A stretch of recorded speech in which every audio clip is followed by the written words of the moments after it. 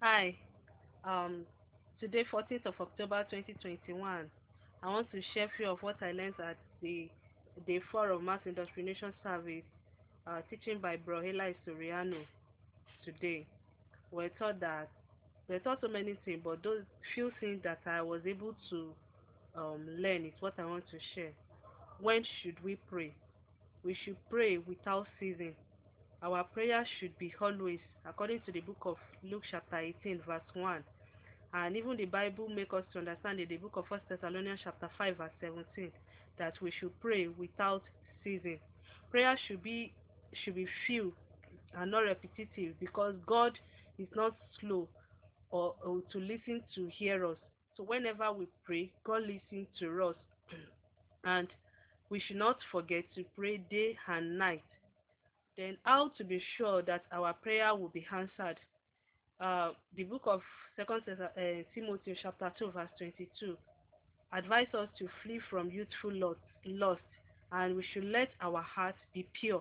When our heart is pure and we desist from all youthful lust, then our prayers will be answered.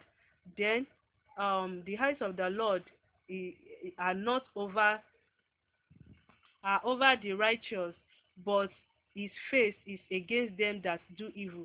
So when the evil things are in our hearts, the Lord will not answer our prayer, but his eyes is over the righteous. Also, the sacrifice of the wicked is an abomination before the Lord, according to the book of Proverbs chapter 15 verse 8.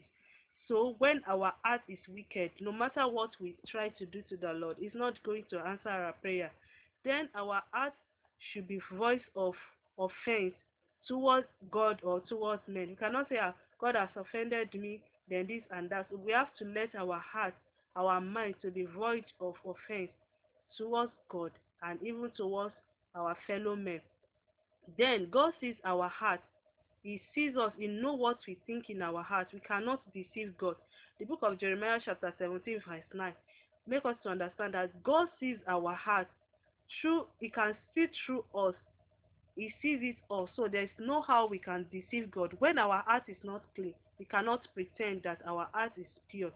Even when we pray, we for the married people, when they have an issue with their spouses, when they have issue in their heart against their spouses, God is not going to listen to such prayer if they did not settle it and meet themselves before they come into the presence of the Lord.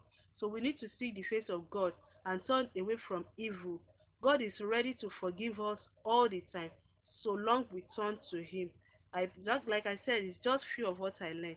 I pray that God will bless us and make His way, His face shine upon us in Jesus' name. Praise be to God. Amen.